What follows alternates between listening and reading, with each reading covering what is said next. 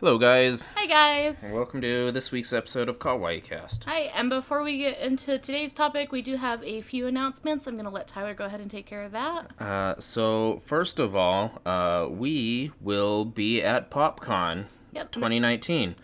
Woo! That one is June 1st at the Utah Valley Convention Center. It's in Provo. If you're local and you want to stop by, come say hi. That'd be awesome. You can get tickets on our website, thecrackedbrain.com, and I believe some of the proceeds will go towards us. It won't cost you anything extra, but it helps us out. Mm-hmm. You can also get an exhibitor pass through us the same way, and it's the same thing. Won't cost you any extra, but it helps us out. Yep, so if you are planning on selling artwork, I know PopCon... we did a lot of spending at PopCon last year, so... They had a lot of cool stuff. Yeah, Exhibitor Hall is absolutely fantastic every year. We highly recommend it for local artists. You say every year when last year was their first. Yeah, that's every year, though. I mean, you're not wrong. So, definitely check that out. It is a good place to sell your merchandise, whether that be artwork, photography. Some people were even selling, like, clothing and stuff, so... Yeah. And then our other announcement, we have to do our whole spiel. We are on Patreon. Mm-hmm. It's The Cracked Brain. You can search for us there on Patreon. If you subscribe, you have access to some cool things. I know, is it once a month? You get access to the Do You Even Nerd Bra podcast. Yeah. And also the Crack Brain podcast will be live streamed there every other weekend.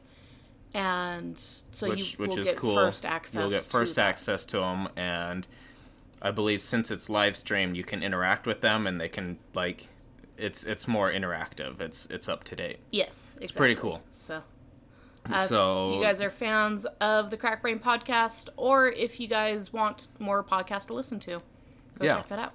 Yep. And on that note, on to this week's subject. Candace has some words. So Candace is gonna be throwing shade. It's just gonna be 2 hours of me yelling. Yeah.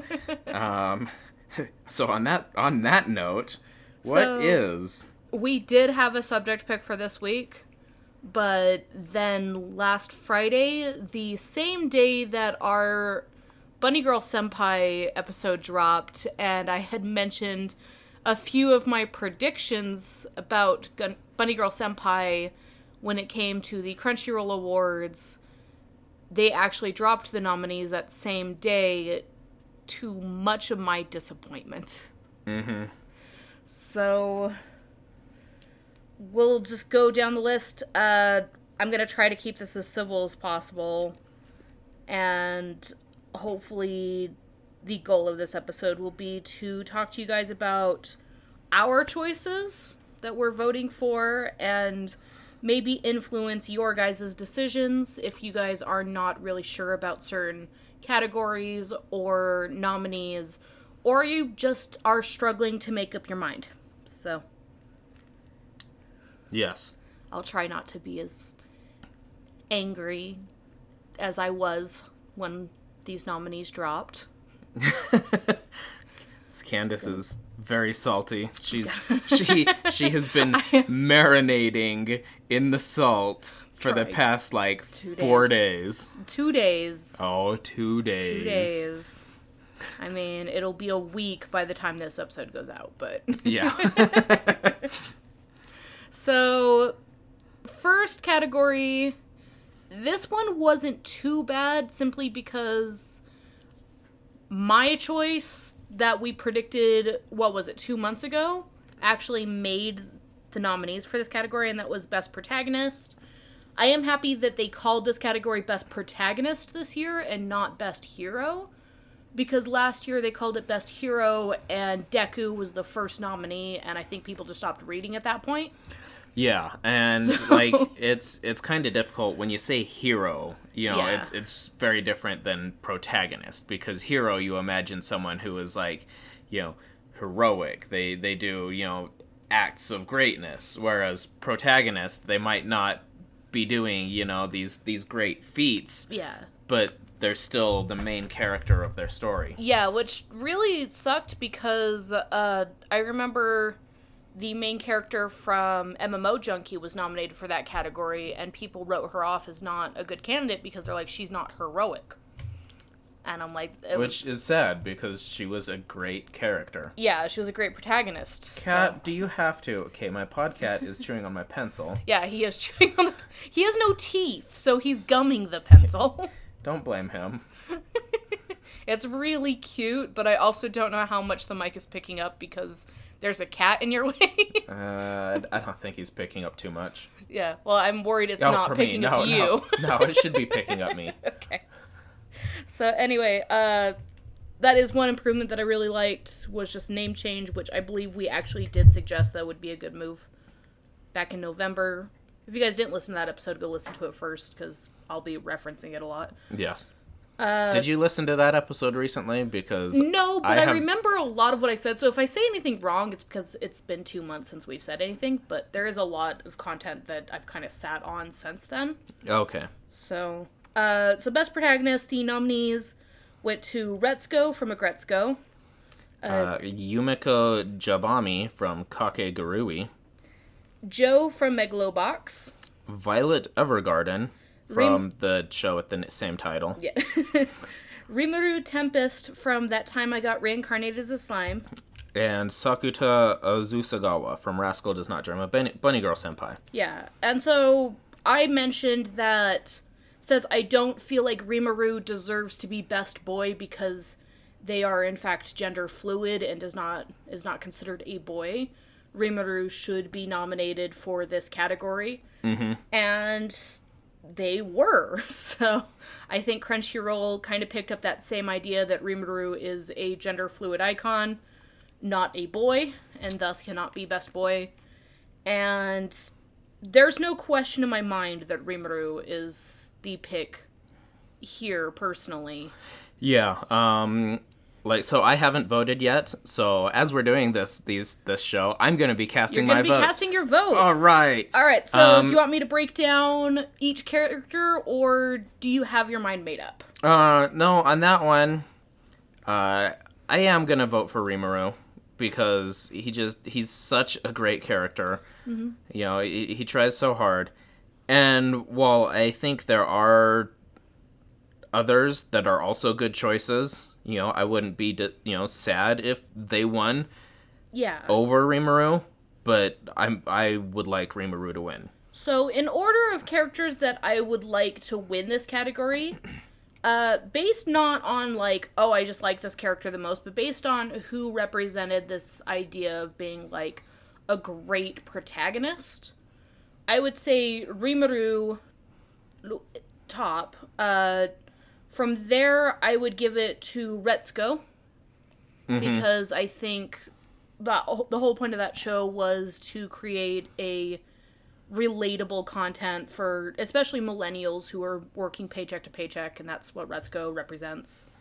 And she's not always the best person. In fact, a lot of times her opinions are pretty diluted, or she's only looking at it from her perspective and not from the grander scheme. And that makes her a very flawed character, but a great protagonist. But at the same time, because of her flaws, it makes you feel like you can connect with her more. Yeah, so... just like when she was dating the one dude, and let's face it, who hasn't, changed at least a little for, their first real boyfriend-girlfriend. Yeah, if Retsuko wins this over Rimuru, I will not be upset. Yeah. They're basically Rimuru gets 50 points for me, where Retsuko is at 40. And then everybody else, the remaining 10 gets split between the rest of them. From there, I would pick Joe, just because, he really was the driving force of that show. Mm-hmm. And then I would say probably Sakuta after that, because he's just fantastic, but again, this is just kind of because I'm only going off what they're giving me. Then I would pick Violet, because I haven't watched Violet Evergarden, but everybody I've talked to about it says that there's other characters more interesting than Violet up until you get to, like, the 8th episode. Like, everybody else is just way more appealing of a character. And then I would put Yumiko on the bottom, and that's because the reason I don't like Kakegurui is because Yumiko is constantly wearing plot armor.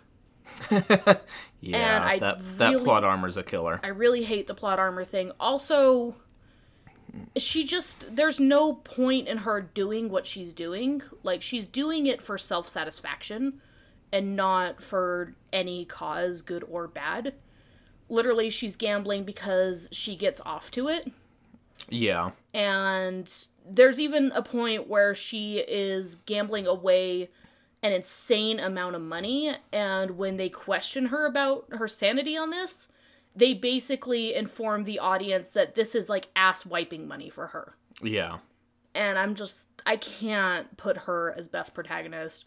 Whether you're thinking of her as an anti-villain, or whether you're thinking protagonist doesn't have to be heroic, she just sucks as a protagonist. I'm sorry. Yeah, I will have to agree with you. I would put them in about that order as well. Yeah, so. I actually almost wish that somebody else would have gotten that nomination over her, to be honest. Like, she is negative points.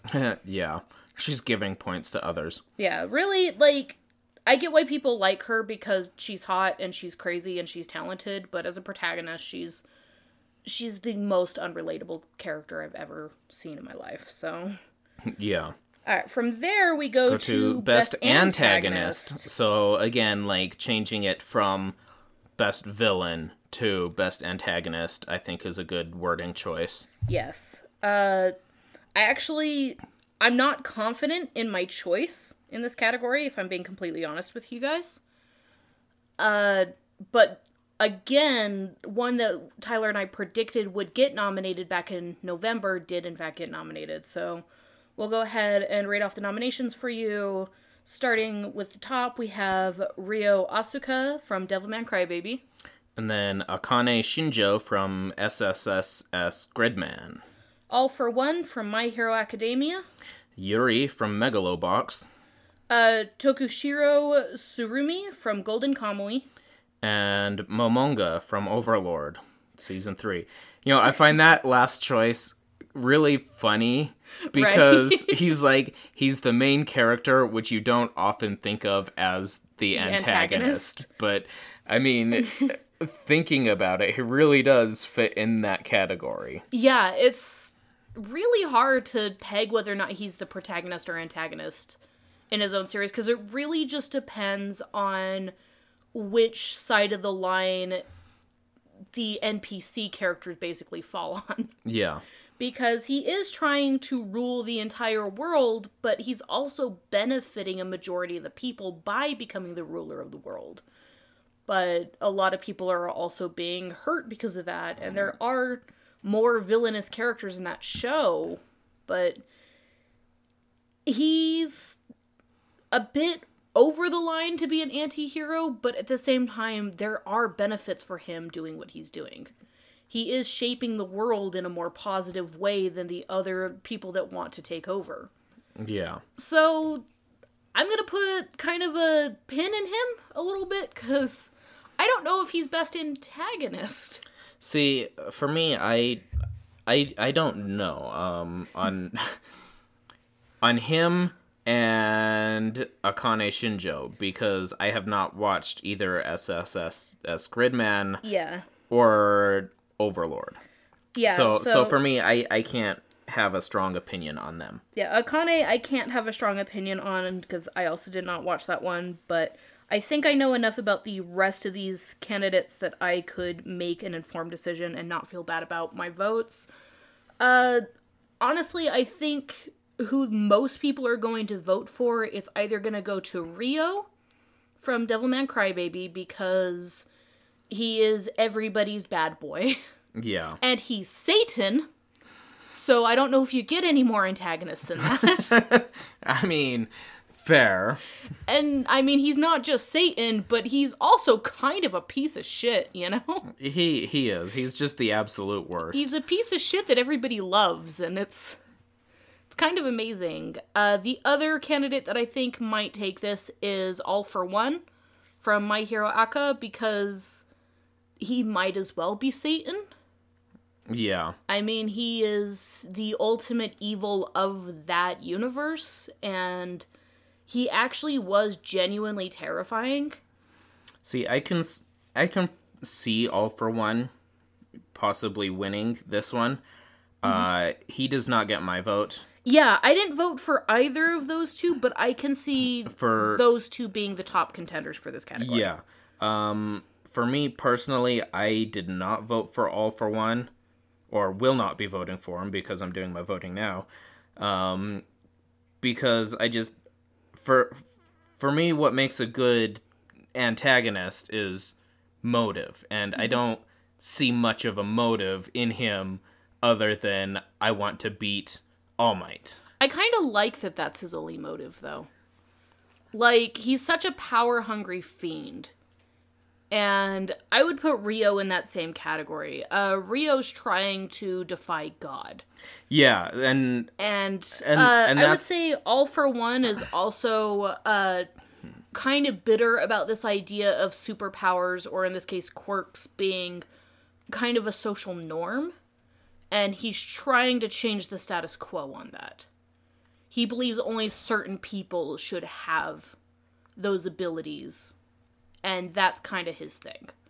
So I wouldn't say his motive is just strictly All Might. It does go a lot further than that. He just doesn't like the way the world is being run since quirks became common. Fair. Since they started monetizing quirks. Not just monetizing. That was more, what's his name? Last year's... Stain. Stain, yeah. That was more Stain's thing. More that he just feels like it's it's more of a privilege, not a right. And he feels only certain people should be allowed to have it. And by that, he wants him to have all of the power. Yeah. And he also, because his brother was born quirkless, he also kind of felt like he was obligated to put a majority of the world on the same platform as his brother. And then we found out his brother did have a quirk. Yeah. He just couldn't use it because his quirk was the ability to pass on quirks to other people. Mm-hmm. So, I like the fact that his motive is a bit more just sinister and power-hungry. But I'm still not voting for either of them just because they personally weren't my favorite. And this is one where I'm not taking, like, a critical stance. I'm just taking more of how the characters made me feel. And for me, the villain that made me feel, like, genuinely creeped out the entire season was Tokushiro. Tokushiro, yeah, right? He's actually my vote in this. He was the one that we predicted as well. Yes. See, for me, he takes it for me because, like, for the first part of the series, for the first half, I didn't like him. I didn't. I hated him, and there wasn't really any reason for me to hate him, but there was a reason for me to hate him, and that was when he decided to stick an entire, what was it, like a fire poker through, Sugimoto's mouth? Yeah. Yeah. And so I was like, I really hated him. And then in the second part, when the series returned for the winter season, mm-hmm. he kind of grew on me. Yeah. You know, he starts doing these batshit crazy things, and you start learning a bit more about him, and you realize, like, okay, there's a reason he's crazy. Not just that, but people follow him because, like, you can't really wrap your head around him very well. Like, there's one scene in particular in the second half where the one guy is in the hospital, and he's just like, I brought somebody here to visit you, and some random crazy patient walks in, and they're like, who's that? And he just starts attacking this random crazy patient. He's like, who the fuck are you? I don't know who this is! Yeah. And he's like, I'm so sorry, that was terrifying. I have no idea who that guy is. And it's just, he's such a weird villain. I cannot wrap my brain around him at all, and it doesn't help that he's missing part of his brain. Yeah. And he's so driven just by the fact that he's a pure soldier.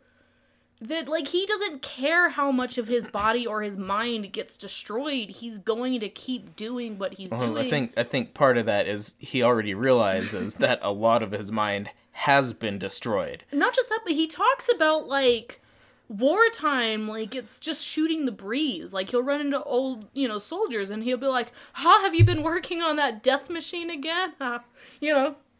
Just starting a conversation. Yeah. He's such a terrifying villain. I am genuinely creeped out by him every time he's on scene. Even the fact that he's kind of joining alliances with Sugimoto in the next season creeps me out more than anything. So is it confirmed that there is a next season? Because I thought there was going to be an OVA. No confirmation for the next season, but I'm calling it a next season until we get further notice. All right. Because it's an ongoing series. I can't imagine it won't get another season. Okay. Especially with how well it's doing in these awards. So it clearly got enough fan base. In terms of the other villains, again, we can't talk about Akane because we didn't watch it, but... The other antagonists. I'm surprised Yuri made it.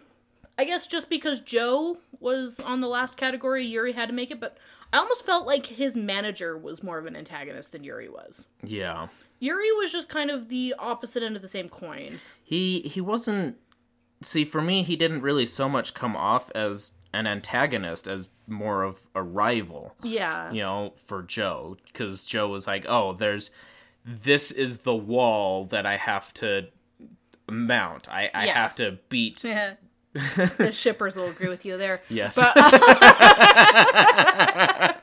I didn't mean it that way. But again, I think the manager felt more like the antagonist of that show. Yeah. And I probably would have enjoyed seeing her on this list more than Yuri. And again, I can't say much about Overlord because I don't know if he really qualifies. It's hard to say. It is nice to see a, main character get the protagonist treatment, but... The antagonist. The antagonist treatment. But at the same time, Tanya from last year made Best Hero category, so I just wonder if maybe these nominees just aren't quite as solid as they'd like to think they are. Yeah. So out of those, are there any... Like you obviously said, Rio. If Rio wins, you won't be disappointed or anything? I won't be disappointed by Rio or All for One. Okay. Just because I really do like both characters, and I do like that they are just over-the-top sinister. Yeah. But if I had to pick between one of those two, I actually would genuinely hope it was Rio. Just because I think his arc is a lot stronger, at least this year. I know All for One probably has some more, dark secrets that are upcoming in future seasons. But from what we've seen in 2018, Rio made a much stronger impression. Yes. So, with that, I think we'll move on to the worst category. The worst category. The worst category. The absolute worst. The worst category. Yes. So funny story about this. When the announcement was dropped, and you came out, you're like, okay, we need to talk about this. I have words. There are 2 categories that I am very upset about. And I was like, let me guess. And I called it. You did. So, the worst category, and the one that I will be groaning through the entire ceremony when they make the announcement. Seriously, Crunchyroll, you don't even need to pay me. Just email me and be like, Candace, who are the best boys of 2018? I will make you a list. And I dare anybody to challenge my list. Because I don't think anybody would. I am convinced the people who choose these nominees at Crunchyroll have no idea what qualifies as a good boy, because last year Kazuma was on the list. Yeah, that is very true.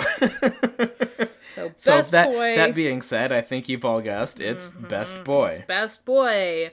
So we'll read off the nominees. Starting from the top, Kotaro Tatsumi from Zombieland Saga.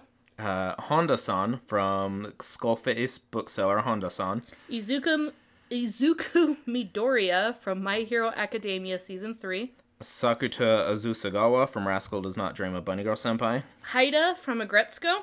And Joe from Megalobox. So I want to point out immediately one of the flaws that we talked about a lot in November, and that was this idea of trying to avoid double dipping when it came to best character categories.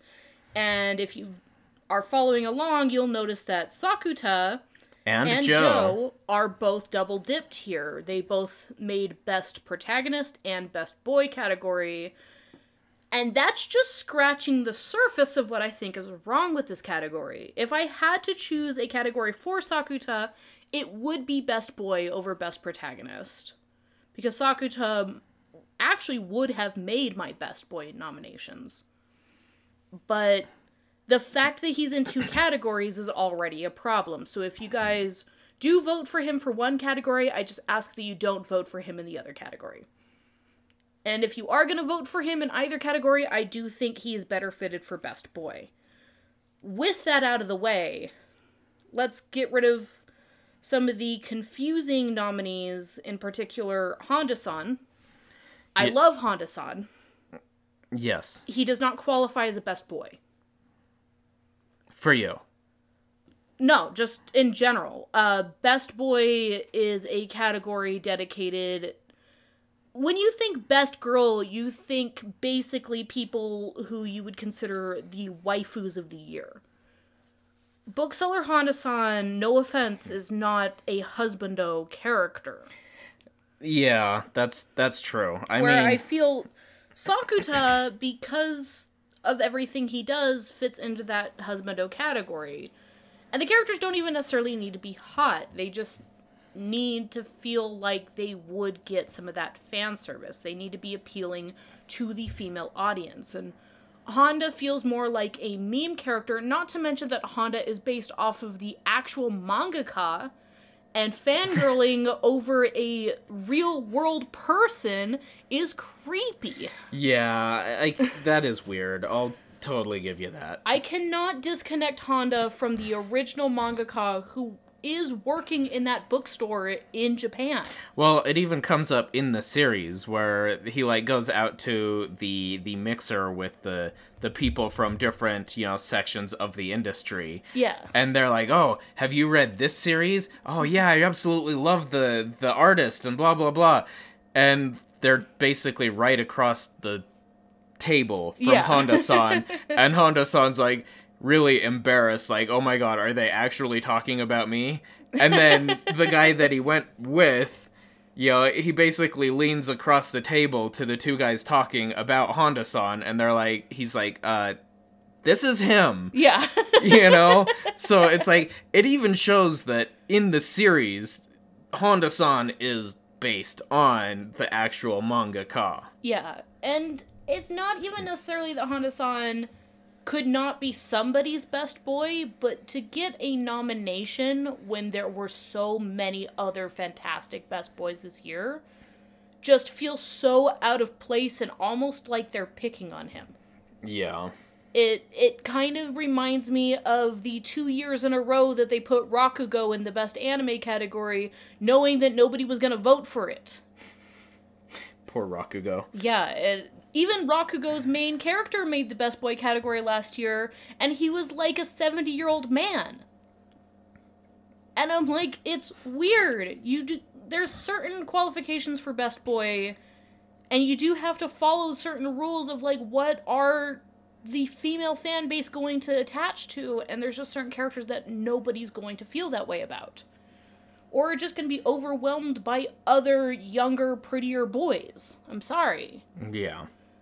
With that said, possibly the best good boy on the list that I also feel did not earn his place on this list this year, and Tyler and I talked about this in November, and I will die on this fucking hill. Deku did not deserve a nomination this year. I can agree. He's been, nominated the past 2 years? Yeah. He has been nominated for Best Boy. I believe this is his 3rd year in a row. Stop trying to make it happen. It's not going to happen. At this point, it's a participation award. It's just sad, and like, and I agree with you on this one. Like, if they were gonna pick anyone from My Hero, they should have picked Bakugo. And I hate Bakugo. And like, I don't like Bakugo, but he was best boy of this year. The most character development. Yeah. Of the season. He hit every checkbox that qualifies you as being a best boy. Character growth, he dominated an entire arc. He stood up for himself. He stands for his ideals more than anything. And we had a reason to care about him. It helps that he's young and attractive, but really, it's those character beats that stand out more than anything. And while Deku has had that over the span of the last 3 years, he didn't do much of that in 2018. I know we're going to be getting a lot more of that next year, and I really do hope that we see Deku take that top tier spot again. But it is sad because he lost to Todoroki last year. He wasn't even a runner-up the year before. I feel like Crunchyroll just wants this poor green child to keep running until he makes it to the top. And it's just not fair for other people that could have gotten that nomination spot. Green Naruto has got to get it. I mean, God, I almost would have preferred Boruto in this category over Deku again. Yeah. And here's the thing. I get that for most My Hero Aka fans, for a majority of My Hero Aka fans, Deku is their best boy. And I know why he's your best boy, but for 2018, Bakugo was best boy. Yeah. I would even put All Might above Deku for 2018's best boy. And again, it feels weird calling All Might a best boy because he is an adult. He old. Yeah, so... But I would still put him above Deku for 2018. And we are talking 2018 here. So with that said, the only two character... Oh, I also didn't get to talk about Haida. Haida is... Haida's one I'm expecting to win. Actually. He's a good character. Here's the thing. I wouldn't call him best boy. I'm not surprised he got nominated. He's not my pick. Not by a long shot. But I am genuinely expecting him to win, and the reason is because I know a lot of fangirls that genuinely connected to him on a personal level. And again, this is what I mean by the character doesn't have to be hot to be best boy.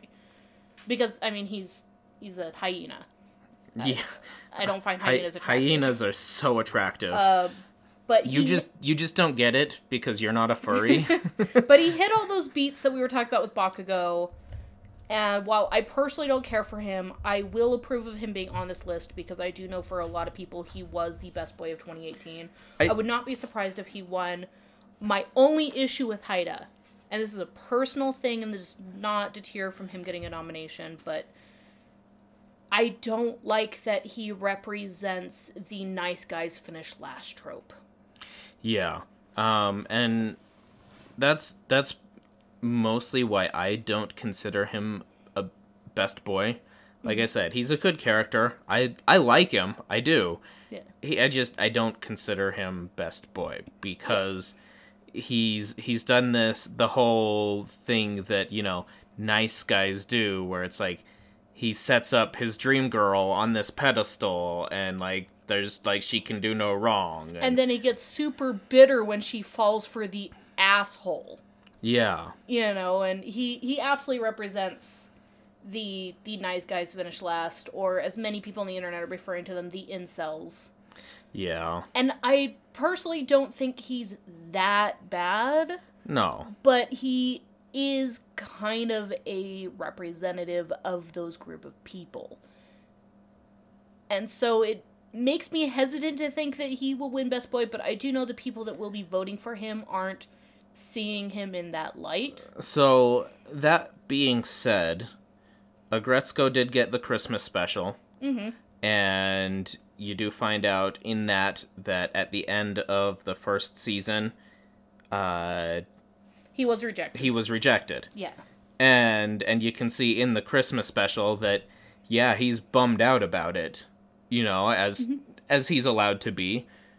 But he's not doing what on the internet, these incels are doing and getting mad at the girl. Yeah, and that's why I said I don't think he's that bad. Like, not at all. And I do know a lot of people have already pegged him as best boy the moment that show came out. Yeah. And I can understand why, because he's such a well-written character. Again, he's not my personal best boy, but that doesn't bother me as long as the character hits a lot of those beats. And again, Bakugo's also not best boy in my mind, but he deserved the nomination. So I am taking a non-partisan bias on this. I'm picking characters that I think deserve it, not characters that fall in my category of best boy. So you can trust me when I say I agree with certain choices and disagree with others. Yeah, no, I can totally see why he is on the list. I will not disagree with that. Yeah. Joe didn't deserve to be on this list either way. No. He's best. He fits in the protagonist list. He does not fit on the best boy list. Yeah. I'm sorry. He doesn't hit those beats. Well, it's kind of awkward, again, with him being an adult. He's in his, 20s, mid to late 20s, I think. Well, and he's not supposed to represent the best boy characteristics. He's not a best boy, he's a lone wolf. Yeah. Unlike Haida, who's trying to fill into that best boy category, even though he's a punk, Joe doesn't want to be that kind of character. Yeah. He's not written to be that kind of character. Like, he was written for a generation that existed before the best boy category. Yes. Joe doesn't fit on this list. But now that I've ranted about every character except for my choice, which went to Kotaro Tatsumi from Zombieland Saga, and again, he represents this idea that you don't have to be hot to be best boy. And he is an adult, which we've already stated against, but he is best boy. He is a fun character. So the reason I feel that he was my personal best boy from this list that they gave me is because he's trying to be the best boy. Yeah. He is Reagan if Reagan were a idol weeb. And I will fight tooth and nail that Reagan is always best boy. So, naturally, I have to put him in the same category here. He's kind of an ass. He's kind of eccentric. He doesn't know how to talk to girls. But I'll be damned if he doesn't do everything in his power for those girls. Yeah. He is that kind of guy that... And he even, takes, moments where he's like... Yeah, I mean, I could just tell them the answer, but it's better if they learn it for themselves. Like, he steps back. He's like, no, they need to figure this out. He also does the ultimate best boy thing and recognizes Lily as a girl. Yeah. So, in every way, he's best boy. I also love that he even has the really cute backstory with Sakura that we find out about in the last episode, and that he never gives up on her. Even though she doesn't know how to communicate with him and she thinks he's the rudest human being in the world, he is giving everything for these girls. And it's a weird type of best boy, but he is best boy. Yeah. I can see why you'd say that. Yeah, so if I were picking best boy list, again, I've already mentioned Bakugo needs to be on here, and I'll say that again, I even would have voted for him if he had made it, as opposed to Deku. But personally, the one that I am the most shocked about is that none of the top 3 boys from Banana Fish are here. And that's because all 3 of them were the best boys of the year. And I'm not going to say that they should have double dipped because they shouldn't have. They should have picked one of the 3. And if I had to pick one of the 3, back in November, I said it should have been Eiji Okumura who got the nomination. After seeing the end of Banana Fish, I am changing that to Ash Lynx. All right. 100%. Ash did the most. He did everything. He was the most committed boy of 2018. Justice for Ash. Ash put more work into being a best boy than any other best boy that has existed in a long time. I would say he's a better boy than the boys of last year and the year before. Ash Lynx is best boy. All right. I will take that to my grave. You can put that on my tombstone. Maybe I will. People will read your tombstone and be like, is this person named Ash Lynx? No, or Candace? It'll just say, Candace Chesley, Ash was best boy. In quotation marks. Yes. Though people reading it will be like, were these her last words? They will be my last words if I have a say in it. Oh, okay. as long as we have that established. My personal favorite best boy that I'm not too upset didn't get nominated because it's super niche fandom, but Ro from Thunderbolt Fantasy, absolutely best boy. But I'm also kind of disappointed that Narancia from JoJo's Bizarre Adventure did not make this list. Okay.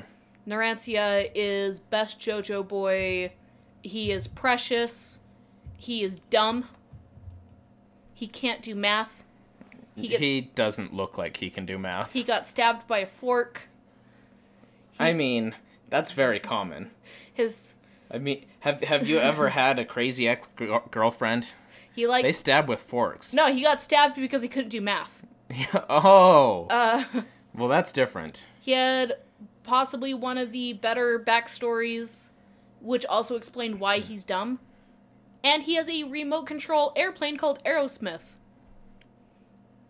And he started the JoJo meme of the torture dance. What's the subtitle of his subtitle translation of Aerosmith on that? I think it's like Arrow Fighter or something like that. Okay. I forget. It's something pretty like vanilla, but okay. Yeah, he also started the torture dance meme, which was one of the best memes of the year. One of the best JoJo references of the year, and it's all thanks to Narancia. Why did he not get nominated for Best Boy? I mean, we will never know. I will disagree with that, but... But that's because you're not into JoJo's memes. Yeah. So you don't get a say in that. But basically, the torture dance, for any of you who are wondering, they captured one of their enemies, basically kept him alive while his head was also detached from his body, hung his head by his eyelid on a fishing hook, put a magnifying glass in front of it so the sun was roasting his eyeball, and then they all started dancing to a pop song. Yeah. And this is Best Boy.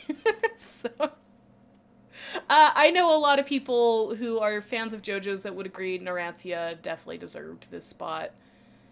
I don't agree with you, but like you said, I'm not into JoJo's, so... Yeah. But you can't judge based off a series that you're not into, and for the people who are into it, or people who even know anything about the character, there's no question that he should have deserved Best Boy. He deserves all the spaghetti, and we love him. All the spaghetti. All the spaghetti. Is he Italian? They're all Italian! Okay. Where do you think this part takes place? Shit, I don't know. They're all Italians. The parts I did watch took place all over the world. Yeah, they Everything are. From Aztec, South America, to France, to England. I don't think they were ever in France. I don't think there's been a single JoJo's part that's been in France. Either way, they were like all over in the two parts that I did watch. But so I don't know where everything... This one takes place completely in Italy. So okay. They are trying to fight the Italian mafia. Yeah. Which is fantastic. So those are the ones that I would have picked, just going off of a few. There's definitely way more out there that are a bit more niche, but going off ones that I think had a better chance of winning that were denied, hands down, those characters. Yeah. So, all right. If I go too much on this, I'm just going to start rambling about niche characters, and that's not a good representation. We're done with you. Zip it.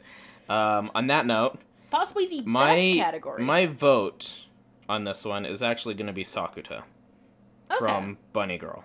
Yeah, I actually would not be too upset if Sakuta won. Again, if you vote for him for that, you just can't vote for him for the other category, in my opinion. Yeah, and I didn't, so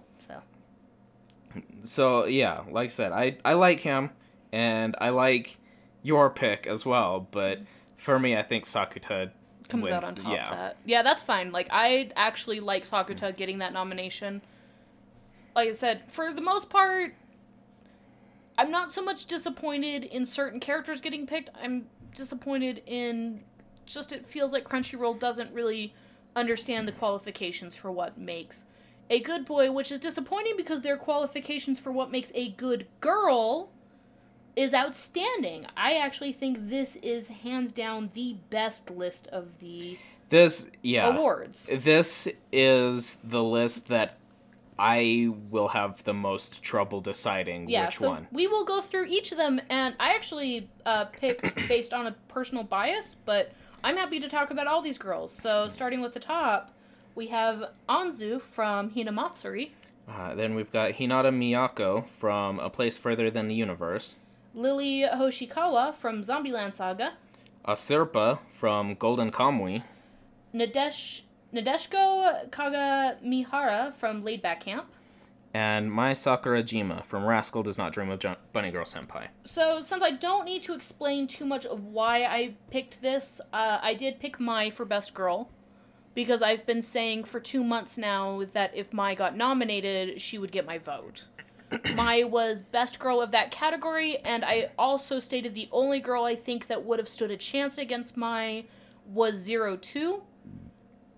And I might Which, be proven honestly, wrong. can I say I'm kind of glad 02 didn't make this list. Yeah, no offense to, Darling in the Franxx or anything, and like, she just didn't seem best girl. I will say first half Darling in the Franxx 02 was best girl. Second half Darling in the Franxx 02 was such a fluffy dud of a character. Yeah. So if they had kept her personality the way she was in the first half of the show, she would have taken it. But she kind of just fizzled and disappeared in the second half of the show. So I'm really happy she didn't make the list, but I really do think she's the only one who could have defeated Mai in my mind. Yeah. In my mind. Mai. Yeah, I love Mai. She is best girl. I was not expecting to like her as much as I did. Yeah. So. But you also started off not wanting to watch the series. I wasn't sure if I wanted to watch it because I saw the trailer and I thought it looked interesting, and then I saw the OP and it looked like a harem. Yeah. But I ended up loving it. And like we talked about, it does fit the qualifications for a harem anime. Yeah. If you guys are curious more about why I love Mai, just go listen to last week's episode. Yeah. With that, though, I think this list is fantastic, and if Mai did not exist, I would definitely be struggling to choose between any of these characters. Seriously. That's why I'm having trouble, like... So let's start with the top. Let's talk about why all of these girls deserved this spot on this list, starting with Anzu. So, oh my god, Anzu is hands down the best character of hands down. Hinamatsuri. She is best daughter. Yeah. She is best daughter. It is... I didn't think there was going to be a best daughter category, but Anzu is best daughter. Right. And the reason she's so amazing is she kind of comes in as this kind of rival character, like, I'm gonna take you back to, I thought she was and I'm gonna be the antagonist. Yeah, and she comes out, you think she's gonna be the antagonist because she kind of comes off that way at first. Mm-hmm. But then she gets so much character development. I think one of my favorite moments of her, she went from somebody that used to steal food because she couldn't imagine, how important it would be to pay for that, to where food becomes so valuable because of how much work it takes for her to buy food. There's one point where she's hanging out with one of the other girls who works several jobs and could buy anything, but Anzu thinks that she doesn't have any money, so she picks her best cup of ramen, like the one that she spent like a whole week saving up her money for, and gives it to her friend because she thinks her friend can't afford to buy nice things. Yeah. And I think that was the moment Anzu became best character. Exactly. And like I said, she progressed so far. She turned from this character that you could easily see as being the antagonist to being like this girl that you just absolutely adore, you know, and she becomes really sweet, she becomes really mindful, you know, just everything. I just want nothing but good things for Anzu. And I think the moment when she did try to go through her redemption arc only to have like all the money like snatched out of her hand and being told to be that she was being put in her place, it was like a moment that was actually genuinely heartbreaking. Yeah. And it's something that I think nobody was really expecting from a comedy as well. Especially a comedy where the main character is kind of a horrible person. Now, are we talking about the main male or Hina? Hina. Because let's face it, they're both kind of horrible people. I don't know. I think the Yakuza guy could make best boy list compared to the list that we actually have. That's fair. But yeah, Hina is awful. She tries. She doesn't quite grasp it. Yeah. Anzu tries and accomplishes things, and yeah, even to the point where the Yakuza guy's like, why couldn't I have gotten that girl instead of Hina? The funny thing is, if he did get Anzu, she probably would have been terrifying. Yeah. Because the only reason she's as humble as she is because the homeless people take her in. Yeah. So. It's great. So yeah, Anzu is an absolute angel. Moving on to the next good girl, Hinata Miyako. So Miyake. She was hands down best girl from this show. Yeah. I love her. She was. I do love her. I love. And it seems like so long ago, it was the winter season. Mm-hmm. So it almost feels so long ago that, you know, Place Further Than the Universe actually came out, but it was actually, you know, 2018. Yeah. Hinata, the reason I think she's best girl is I love the fact that she is a very self-driven character. Where, like, the other girls all feel like they need, like, that extra push. They need somebody to, you know, just kind of push them over the edge a little bit to the point where they have to accept that this is happening. Hinata did all that on her own. Yeah. Like, she didn't join because she needed an excuse to do something crazy. She was looking for something crazy, and she fell into this group. Yeah. And she just kind of rolled with it. She's like, well, alright, I guess I'm with you guys. Let's do this. Even, like, her ambitions never also overwhelmed the other characters of the group. The moment where she lost her passport and she thought she was going to have to hold off on going on this journey while everybody else went, she told them, she's like, don't look back. Like, this is my fault. Yeah. And then they found out that her passport was there the whole time. It was in her other pants. Yeah. No, it was in the one girl's purse. Yeah, no, yeah. It was a joke. But yeah, she's such a sweet character. I love the fact that she tries really hard to help the other girls overcome, like, their anxieties and fears. They won't let her on camera because she's crazy. Yeah. But she still makes an effort. Also, she's just brimming with self-confidence. Yeah. I think as far as this list goes, she might not be the best girl on this list, but she was definitely the best girl of that show. I agree. I don't think she's gonna win, but if she did, I would not complain.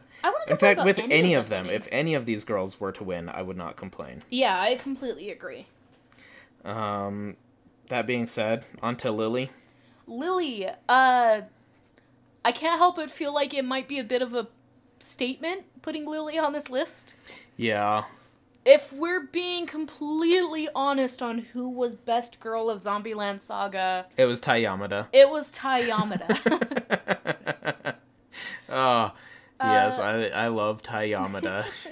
That being said, I can't complain about Lily being on the list. Yeah, like I said, I am a bit concerned that it might be a statement putting Lily on this list because, as we know, Lily is a confirmed trans character. Yes. So I think putting her on a best girl list is Crunchyroll saying we acknowledge that Lily is in fact a girl. And that being said, I have already seen complaints about it. You know, people be like, how can this happen? I guess anything qualifies as a girl now. Yeah, which is stupid, and I will pretend that those people don't exist. As far as character notes that make Lily best girl, like, kind of touching on what I felt like should have been, you know, the beats for best boy, I do think Lily hits all of those marks for what makes a best girl. She did have, you know, a character arc that she had to overcome. She had to deal with a part of her past that she was terrified of. She was also the first girl in the show that was confronted by, like, a ghost of her past. Yeah. Like, some of the girls died so long ago that they don't have to worry about that, but there are girls who have people in the world that remember them. Yeah. And Lily was the first one that had to deal with that. So, especially because Lily was famous prior to her dying. And she even has to, like, play it off like, oh, I just look like that person, you know, and as much as she wants to be like, oh yes, that's me, I love you, and, you know, like, I want to reconnect, like, obligations is, you can't. Yeah, she also does get to heal those old wounds while simultaneously not giving away who she is. Yes, she does get some form of closure on that. Yeah, so while I don't think she was best girl of that show, I think she does qualify as a best girl. Yes. So, and I am not upset about her being here. I am worried about the reasoning why she was chosen, but I will say if you're voting for her, vote for her for the reasons we gave, and not because you want to come off as pro-trans or politically correct, because while those are good things, I don't think that's a good... It shouldn't be the sole purpose of your vote. Exactly. So vote for Lily because Lily is a good girl, not because Lily is a trans girl. Yeah. So, moving on to Asirpa. Yep. Who I love. She's adorable. Asirpa might be the first major tomboy I have seen make a best girl list. You know, I don't have to think about it. That's probably true. Yeah. Because she is not your typical best girl. She's not the kind of girl that you'll see wearing cute schoolgirl uniforms or have an adorable sequence with.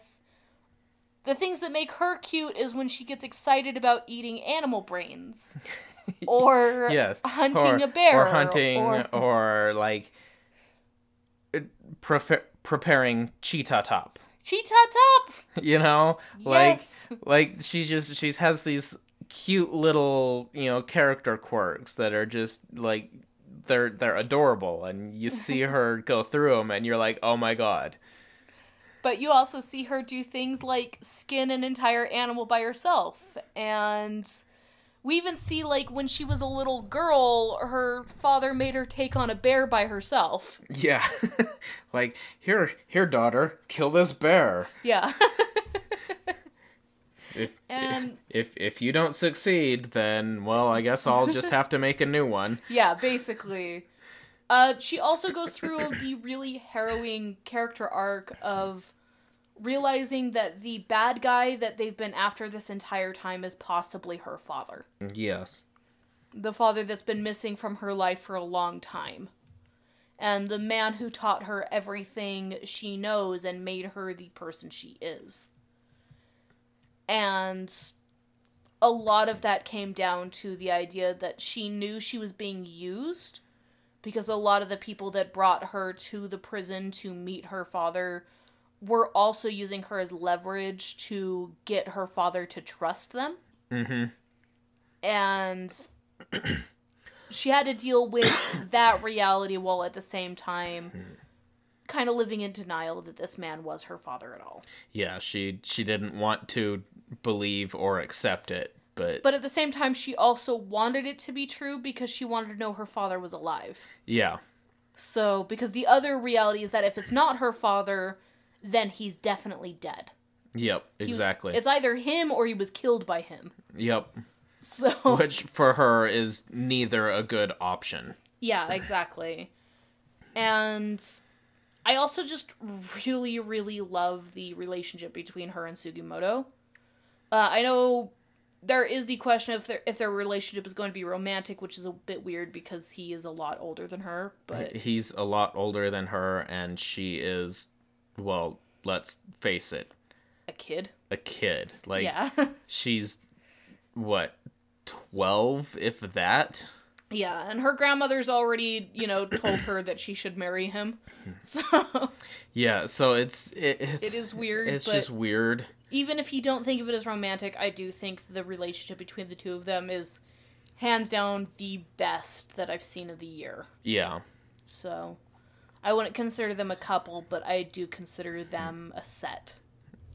Of course. That being said, there is now an Asirpa Nendoroid that they're working on. I want it so bad. And I want them to make a Sugimoto. They do need to make a Sugimoto. Nendoroid. Sugimoto could have made best boy list. He could have. Even it's kind of a terrible jackass to make the list, but he could have made the list. But he's a good boy. Yeah. Does so many good things. Sugimoto for best boy. Crunchyroll, why don't I have a write-in option? Damn you, you knew I was going to be mad about this. For reals. Seriously, just next year, just email me. You don't have to pay me. Just send me an email like, okay, we heard your complaints. Send us a list. We will at least take it into consideration. We will present it to a panel of your peers, and if they disagree, then you will make another list until we find one we agree on. I will not accept any less. I will dedicate my entire year to it if I have to. Just please stop making the same mistakes every year. Yeah. Moving on to next best girl. Nadeshiko, who did get a Nendoroid almost immediately as soon as the series dropped. For reals. I love Nadeshiko. She is just absolutely adorable. She made me want to eat instant curry ramen. Seriously. Which I did, and it's not good. So it's like her, like the things she does in the series is great. Like every time she's eating, she looks like she either hasn't eaten for days, and it's like, oh, this is the best meal of my life. She's almost or like everything is just delicious. She's almost like a Sirpa, except with less brains. Yes. And she's so sweet. Like one of the things that she did was she brought what's her name, the main girl. Mm-hmm. Like she was only into solo camping, but with Nadeshiko's help, it grew, and it got to the point where it's like, okay, it's fun camping with other people. Yeah, or even when she did do solo, she would always send her pictures and photos and messages constantly of like everything she was doing, and there's even a point where they were both camping. Yeah, where they both go camping. Yeah, and they are both talking about how they wanted to be where the other one was. Yeah. And hands down, she is the epitome of cute girls doing cute things. I cannot think of another series, at least not from 2018, that had that, and she is everything that you love about that trope put into a tiny little pink bundle. And done right. Because you can screw that up. You can put everything into a tiny bundle and do it wrong. She might be the most flawless cute girl to ever exist, I dare say. It's entirely plausible. Yeah, I adore her. Yep. So, she did not get the scene with the dogs, though. No. Oh, the dogs were great. The only thing she's missing is the smug anime girl look. For real, Which is why we have Mai. Come back to me. I might be able to find a smug anime girl look of her. But that's why we have Mai. Mai is the smug anime girl. She is. And she's kind of... She almost fits the same category of, like, the moe. Mm-hmm. You know, she gets a lot of the moe stuff. But she doesn't... She's not the epitome of it. Yeah. Mai is every trope you would expect of a character like her, but almost realistic. Yeah. Like, yeah, she's tsundere, but she's a self-aware tsundere, so she's not actually tsundere, if that makes sense. Yeah. So, and again, we already talked about why we love Mai. My personal choice was Mai, but I honestly don't even care who wins this one. Same. I cannot complain about any of them. Did I make the choice harder or easier for you to choose, though? You know, not really. Like, it's still at the same spot. As it is now, I'm really leaning towards either Nadeshiko or Anzu. Yeah. And I really think I'm gonna go with Anzu. I'm actually surprised. I thought you would have gone Nadeshiko. I love Nadeshiko, and honestly, before the nominations had come out, mm-hmm. I had in my mind, like, hey, if she does get the nomination, she'll probably have my vote. Yeah. But again, it seems so long ago that I guess Hinamatsuri was spring, huh? Yeah. But it was just like the list came out and there's so many good girls that I'm like, okay, this is difficult. Yeah. I don't really blame you for anybody. I thought you would have picked Nadeshiko. Yeah. So those are my two choices, Nadeshiko and Anzu. I wish I could vote twice. I really do. Sign up for your Facebook and vote that way, and then go through Google and vote the other way. Yes! Brilliant! You don't have to sign in to vote. Brilliant! If you use a different link, you can vote twice. That's great. I mean, I'm not cheating. No, of course not. Crunchyroll's not listening, right? No. No, they're not. I'm pretty sure I'm not the only person to discover that. So on to the next category. Did you make your vote then? Was it Anzu? I did go with Anzu. All right. Like, and for me, I guess I have to lean towards her because she had so much more character development than Nadeshiko. That's as much as I love Nadeshiko, you know, there was more in that. You broke her heart. I know. So, moving on to the other category that I am extremely upset about. And this was the other one that I called you on. Mm-hmm. Here's the thing. Every nomination on this list is good. They're not the best. Yeah.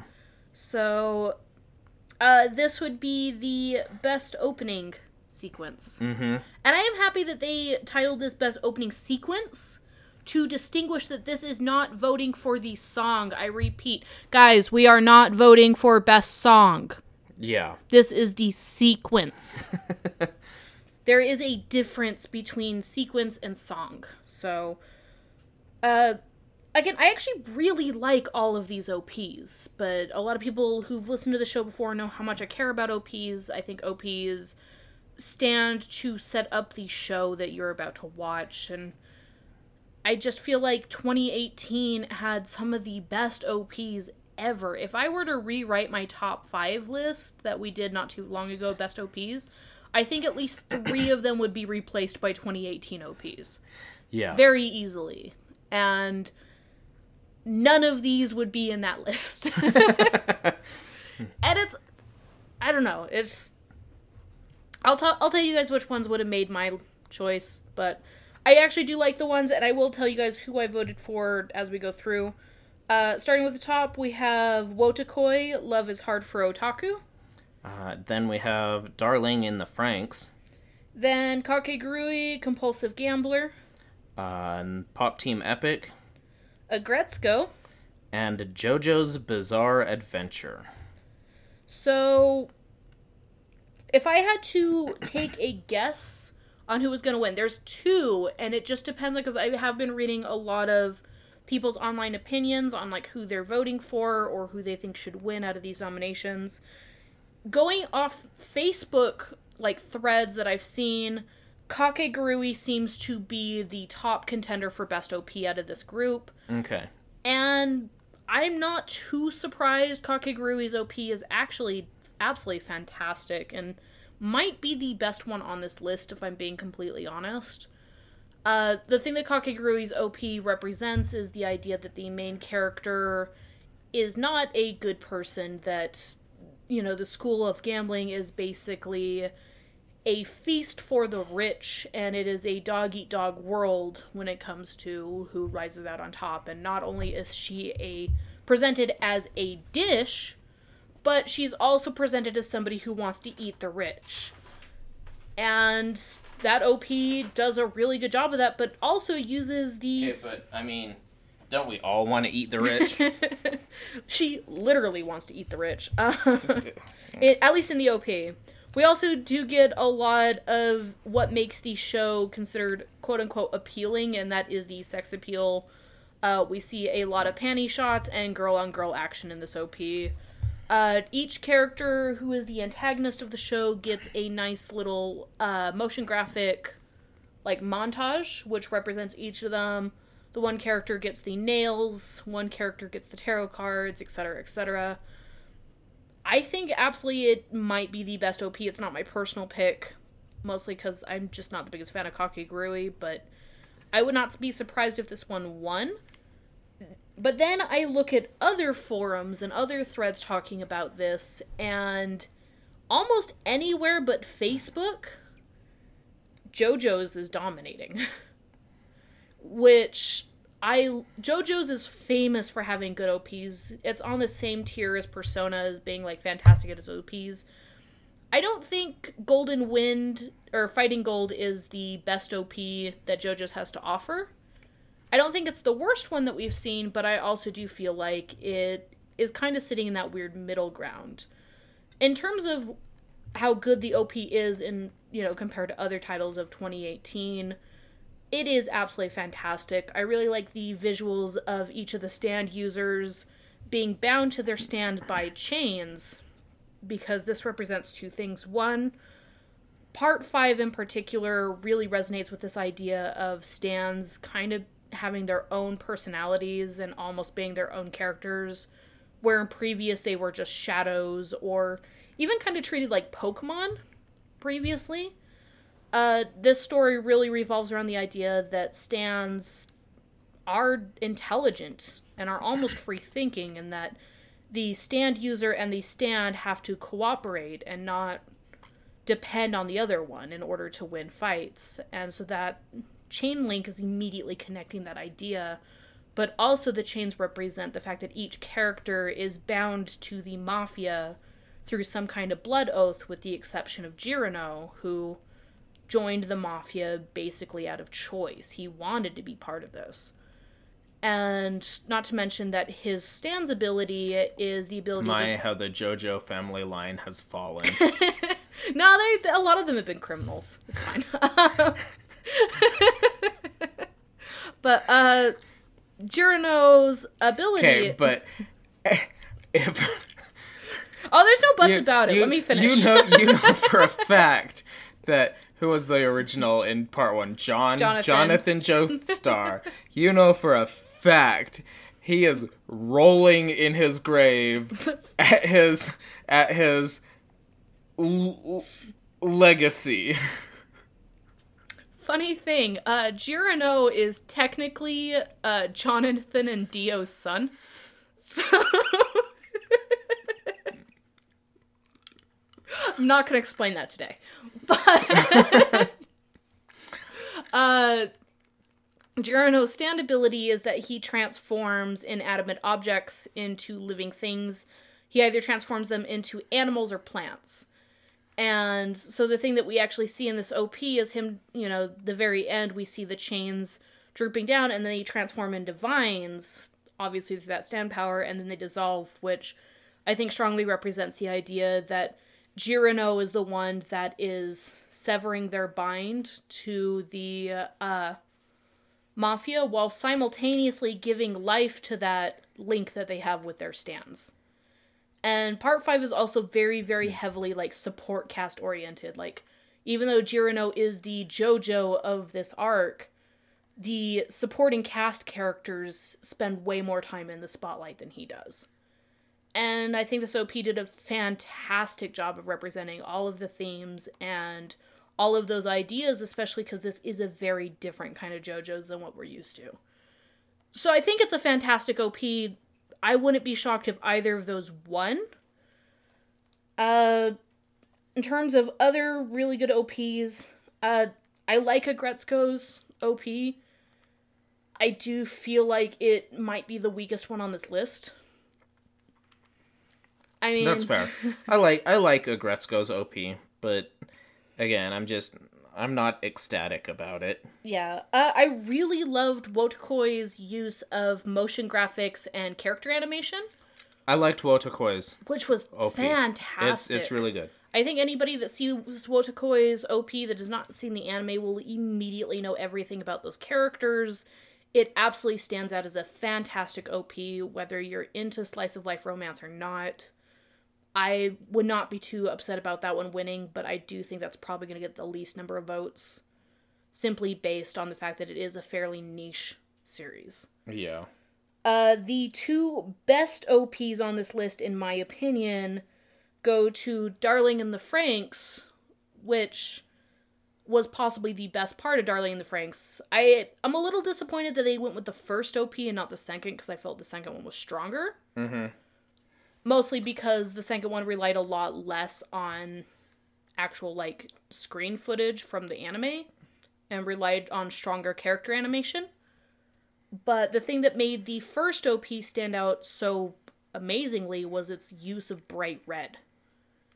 Which, really, anytime you see an OP that's done in bright red, it represents a few things. One is the rebellious youth spirit, considering all these kids are children who have been kept in the dark their entire lives, and that the series is about them breaking out of the mold and rising up against the adults to become who they are and who they're destined to be.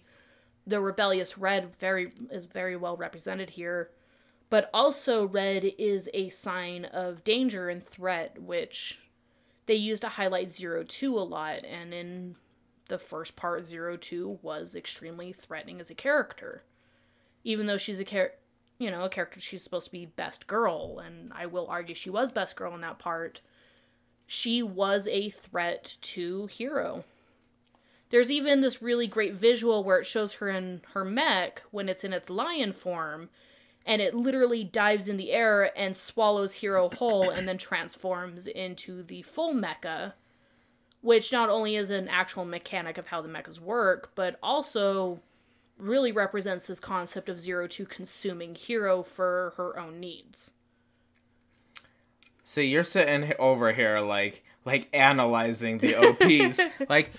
See, this establishing shot is fantastic. The color green really represents that, and I'm sitting over here I just like it. Yeah, that's fine. Well, and this is why this category really is more my cup of tea. And again, I don't think any of these OPs are bad. You could also argue that the red represents passion. I just find it funny that you're diving this deep into it, and I'm just over here I care about it. I'm just over here I like it. I care about it. I'm not reading that much into it. No, but I really do wish they would have gone with the softer OP of the second half, because I think visually and direction-wise, and even using the color blue, which represent more of Hiro's character development and growth, I thought was better as a whole, even though it was the worser of the two parts. Yeah. But I do like the Red first OP. I really like the part where Zero Two lip syncs to the song when she says "darling," which, is very obvious. I liked the, use of the honey, which is the only, non-major red thing in the shot. I like presenting all of the characters in their partnered up groups, and even, the characters that switched partners switching before the OP changed as well. I liked everything about it. I thought it was one of the better OPs of the year. And then obviously that leaves the last one, which I think is just as good, if maybe not better, depending on what you like about it, and that would be Pop Team Epic's OP. Which is almost impossible to break down because there's so much happening. So much, yeah. But that's what makes it good. It is nothing but pop culture references. It references its own manga. It represents this idea that the two characters could literally be anyone. I think it even kind of dives into this idea of, waifu culture kind of consuming pop culture. Mm-hmm. When you think of anime, typically the first thing people think of when they hear the word anime is waifus. Let's be honest. It's cute girls in panty shots, and Pop Team Epic took that idea to the extreme, where your waifu is now part of culture. Yeah. And again, it's almost impossible to break down this OP. I personally voted for Darling in the Franxx. I think maybe because I'm a bit OCD on this subject, and I like the idea that I can break down Darling in the Franxx's OP a bit better. Also, it's one that I could never skip. Yeah. And I think that's kind of basically what you have to go off of. So as for me, I am actually going to vote for Wotakoi on this one. I'm not too surprised, actually. And for me, I guess it comes down to personal bias of I enjoyed Wotakoi more than Darling in the Franxx. Which is understandable. The series leaving a bad taste in your mouth can affect how you feel about the OP itself. Yeah. So, and it's not that I dislike the Darling in the Franxx OP. It's good. It really is. I just... It's hard not to associate it with the disappointment of the actual series. Exactly.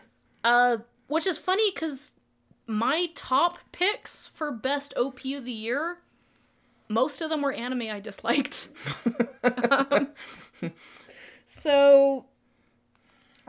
Actually... Let's quickly go over yours. So which ones would you have picked? Again, I'm trying to approach this in a way that I'm not just coming off as crazy bias. Again, I spend a lot of times on forums talking to other people about their choices, which is how I'm able to predict who I think is going to win. But I will say the thing that actually surprised me is that a lot of people, a majority of the people I'm seeing that are complaining about ones that didn't make the list, I'm seeing a ton of people complaining that Banana Fish's first OP did not make the list. And I was afraid to put Banana Fish on this list, on my personal list, because I didn't want to just come off as crazy bias. But even and I will shout out a name here, Mother's Basement even mentioned that Banana Fish was a runner-up for best OP for him. And he hasn't even watched all of Banana Fish. Yeah. And... Again, I was scared to put this one on my list because I was scared that it was just me loving the series too much and that I was going into it blindly, but I've seen so many people break down now that you've first OP. seen that there is a nice following for it, that people really do enjoy the OP. Yeah, it almost feels like, that justification I've been looking for the last, 2 seasons, where I keep telling people to watch this show.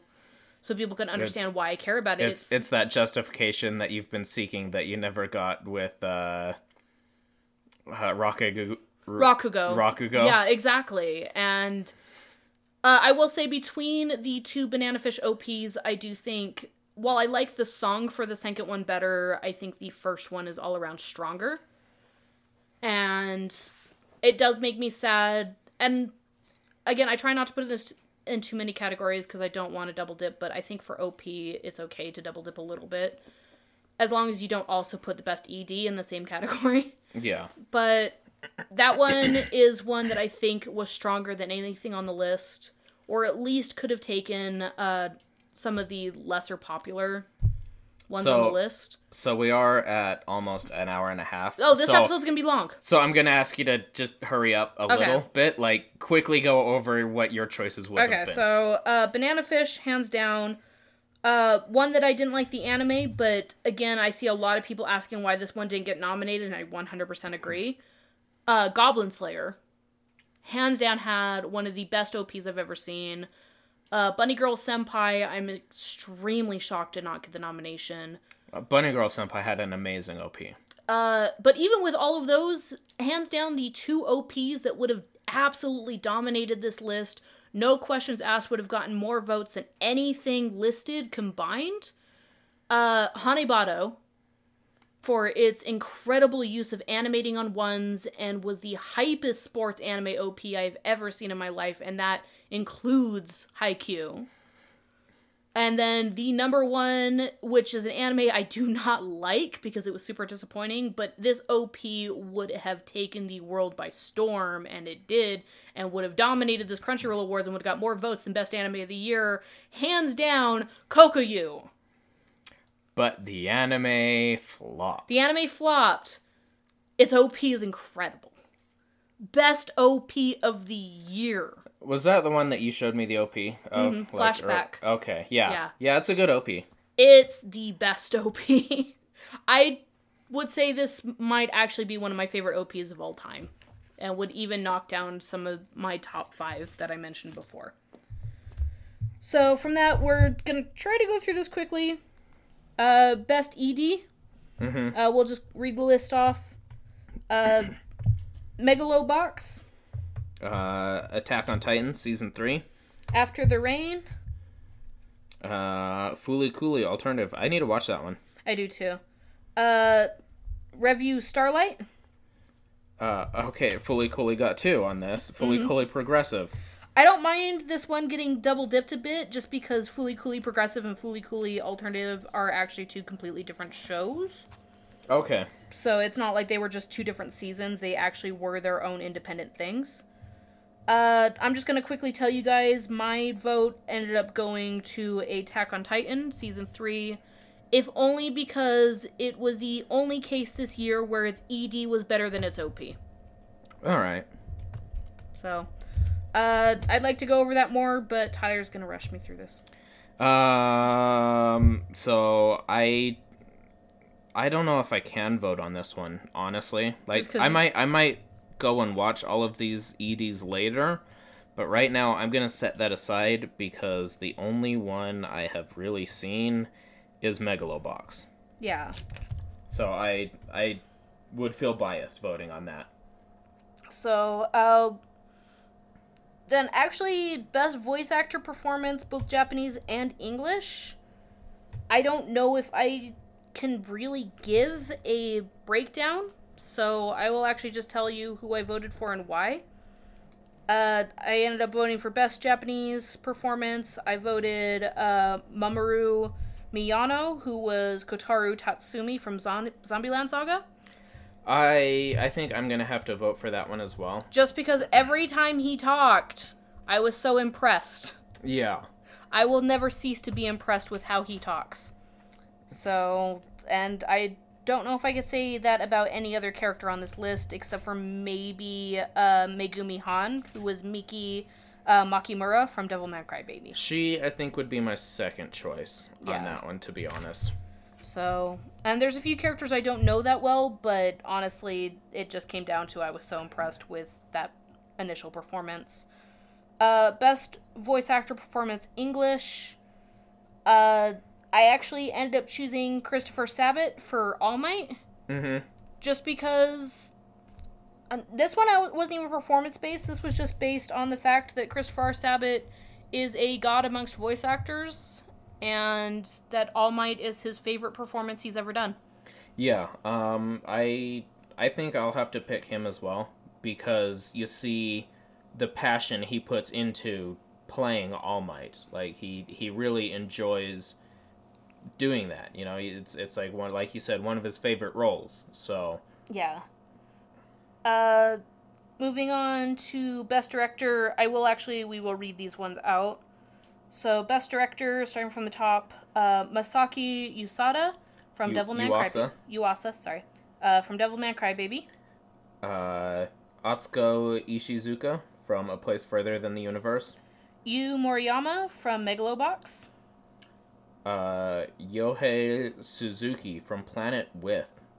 Tachi Ishidate from Violet Evergarden. Taichi, sorry. Yeah. And Hiroko Utsumi from Banana Fish. So, for me, while I think that Place Further Than the Universe and Violet Evergarden both have a great running for Anime of the Year, the only two that I could really consider for Best Director was Masaki Yuasa from Devilman Crybaby and Hiroko Utsumi from Banana Fish. And maybe I will convince Tyler to let me do an entire episode just based off of why I liked the direction for both these, but I would be happy if either one won. Devilman Crybaby. Like you're more than welcome to go over them a little. I'm just okay. You were spending an awful lot amount of time on some of these. So yeah, but I kind of want to spend a lot amount of time on these. But Masaki Yuasa should be a household name for anybody who's a weeb. He should be up there with Makoto Shinkai or any other major like Miyazaki. Everybody should just know his name by now, because he's an insanely fantastic director and animator, and he's who I want to be when I grow up. And what else has he done? He did Ping Pong, the animation. He did one of the movies that got nominated, the one about the girl going on the all-night binger. He's done a lot of really good things, and you can always tell which work he's done by its insane animation style, because he always goes insanely over the top when it comes to the squash and stretch aspect. Devilman Crybaby, I think, might be his first actual series. I think everything else he's done is an OVA or a movie, but you could tell that it really was his passion project. And then Banana Fish, I actually like for almost the exact opposite reason, because while I think Devilman Crybaby did a fantastic job of utilizing this idea of like modern technology, making it a modern anime, which applies to social media and the use of smartphones, I actually didn't like the fact that Banana Fish turned it into a modern anime, because a lot of the times the characters' problems could be solved by the fact that they own smartphones and they never use them. They use their smartphones to make phone calls exclusively, and I'm like, no one does that. But Banana Fish's direction, to me, relied more on the fact that Banana Fish is a series about a Japanese boy experiencing America through his camera lens, basically. And every single visual aspect of Banana Fish represents, this idea of what New York feels like and what it looks like. And when they road trip to LA, it has its own vibe. And we spend a lot of the series listening to Eiichi talk about what Japan is like and comparing Japan to America, how America you could be in a city one moment and a country the next, and then back in another city, and how Japan's just a smaller, more condensed version of that. But everything about, like, the feeling of all of these places feels very real. Like, you could actually walk to those places in New York, and you could actually recreate these scenes, and compared to its manga counterpart, which almost felt like it had a minimalistic style and felt almost like a direct storyboard for this anime. And it's something I can't really discuss very briefly, because I would just go on and on and on about what makes it fantastic, but considering Eiichi is supposed to be a photographer and he is a foreigner who doesn't speak English very well, I felt this visual of New York and what life is like, especially for gangsters and criminals, it just felt very real, especially because the original mangaka did actually spend a lot of time in New York as a photographer. And I think that the whole thing felt like a very loving tribute to the original mangaka and made the characters feel that much more real because of it. I ended up voting for Banana Fish for this category, not because I think it's stronger, but because I think Devilman Crybaby, to me, stands out a lot stronger in its categories for animation and writing, more than just its direction. Its direction is just one piece of what I like about Devilman Crybaby, where Banana Fish is what it is because of its director. Okay. So, tried to rush through that. Best animation, basically the same thing. So, I actually don't know who to vote for on Best Director. Vote for one of those two. One of those two. Okay. I'm good with either one. Well, considering I haven't seen Banana Fish, I will have to play my bias here and go with Devilman. And again, that director should be a household name by this point, so I'm perfectly okay with that. Because of what I said about Devilman Crybaby in Best Director and how I feel like direction is just one piece of all the sum of its parts, I did vote Devilman Crybaby for Best Animation. And I think that's because I've seen a lot of people arguing that Violet Evergarden is the best animation of the year. I think Violet Evergarden represents everything that I was talking about when it comes to aesthetics in animation, where I think Devilman Crybaby feels more like a stronger knowledge of the use of animation, and it's not pretty all the time. In fact, a lot of the time it's very ugly, but animation doesn't always have to be pretty. It just has to evoke a feeling, and Devilman Crybaby does that better than anything else on this list. I will actually only be personally offended, though, if My Hero Aka wins. Yeah. That's the only one I'll be personally offended by. So that being said, like, with Best Animation, you were saying, because there's the method that they use on Megalobox to make it look... Which I like the method. As far as the actual animation, it has a lot of really good moments, but when you break down the actual, like, motion of the characters, I don't feel like it's extremely strong compared to other candidates on this list. I do like the techniques that they use to make it feel like an authentic old-school anime, though. For those of you who do not know, what they did is they basically animated the entire thing in low resolution, and then when they rendered it in high resolution, so everything felt grainy and distorted. Yeah. Which is brilliant. Kind of it feels a blowback to old hand-drawn animation. And it feels hand-drawn, too, is what's amazing. And I appreciate that, and I love that, and on a technical aspect, I really, really think that is the coolest thing that happened in the world of animation this last year. But I think if we're talking purely animation, I would give it to Devilman Crybaby or A Place Further Than the Universe. Yeah. I think had the two strongest. I think I would go with A Place Further Than the Universe. Yeah. Like, they're both good. I just really, really like the ugliness. But I totally get it. And, like, they did a good job. Like, Devilman Crybaby is great. It's got good animation. I guess part of it is like, well, I just voted for Devilman Crybaby and Best Director, so now it's feel like I need to focus my attention somewhere else. So that's fair. So it's like, okay, I also enjoyed A Place Further Than the Universe. Yeah, and everything I've seen about Violet Evergarden is actually fantastic as well, and I don't think I'll be upset if it wins, but I do feel like if I were picking... I'm actually kind of surprised that Dragon Pilot didn't get nominated. I actually probably would have voted Dragon Pilot over anything else on the list. If I'm interested as to how Bloom Into You got on this list. It's pretty. Like you said, it's pretty. It's aesthetically pleasing, but I don't... Like, I watched it. I didn't think it was animation top tier. Yeah, and Violet Evergarden does its Sakuga really well, so... I can't be too bitter, because there are scenes where you could tell, like, every piece of animation that went into it was absolutely, like, fantastic.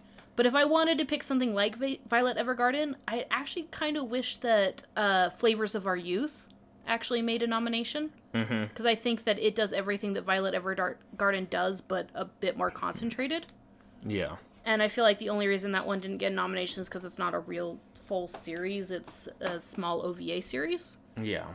But if you guys have not seen Flavors of Our Youth, it is just absolute food porn. Was that the one that was on Netflix that was like... Yeah. 3 episodes or something? Yeah. Yeah. That one does everything Violet Evergarden does. That's the one that, like you said, it's food porn. I'm sure you've probably seen the clips of it. Like, there's the one clip of the soba noodles? them making the noodles, and there's the side by side of like the anime and the real life. Yeah. That people have that has gone everywhere. Yeah. So, I won't be upset if Violet Evergarden wins, because it does have its amazing Sakuga, and everything looks way too pretty to be real, and I like it, but Devilman Crybaby just has a special place in my heart as an animator, because, again, that's who I want to be when I grow up. So. Yeah. When I become a real animator, I want to do stuff like that. I'm gonna be a real animator! And, I will be completely honest with you guys, in the next category with Best Film, I actually voted for The Night is Short, Walk On Girl for that exact same reason. Even though I haven't actually seen the movie, I know it's the same director as Devilman Crybaby, and I know that I'm just being biased and bitter at this point, but it's gorgeous. Yeah, we actually didn't see a lot of anime movies. We didn't see any of the ones on this list except for Fireworks, and if Fireworks wins, I will kill myself. We saw Fireworks, and... The trailer was basically the highlight of the anime, of the movie. Like, it had some good visuals. But just go watch the trailer. The trailer was the best part. As a whole, it was not great. Yeah. The 2 films on this list that I heard the most song and praise for is My Hero Academia 2 Heroes, which gets song and praise because it's a My Hero Aka movie. Of course. And then Liz and the Bluebird, which actually also is a movie based off of another existing anime. But you don't need to watch that existing anime to watch this movie. And I hear Liz and the Bluebird was a phenomenal, like, amazing film. That's one that I actually really wanted to see, but there was only one showing in our state. And it was literally, like, the next day. And there was no way you and I were both going to be able to see it. Yeah. So I didn't bother getting tickets. But one I wanted to see was Mirai of the Future. I did want to see that one as well, so that one's done by Studio Chizu.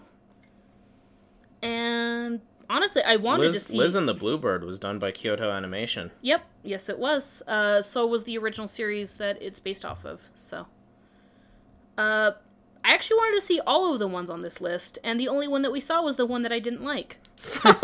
Yeah, for reals.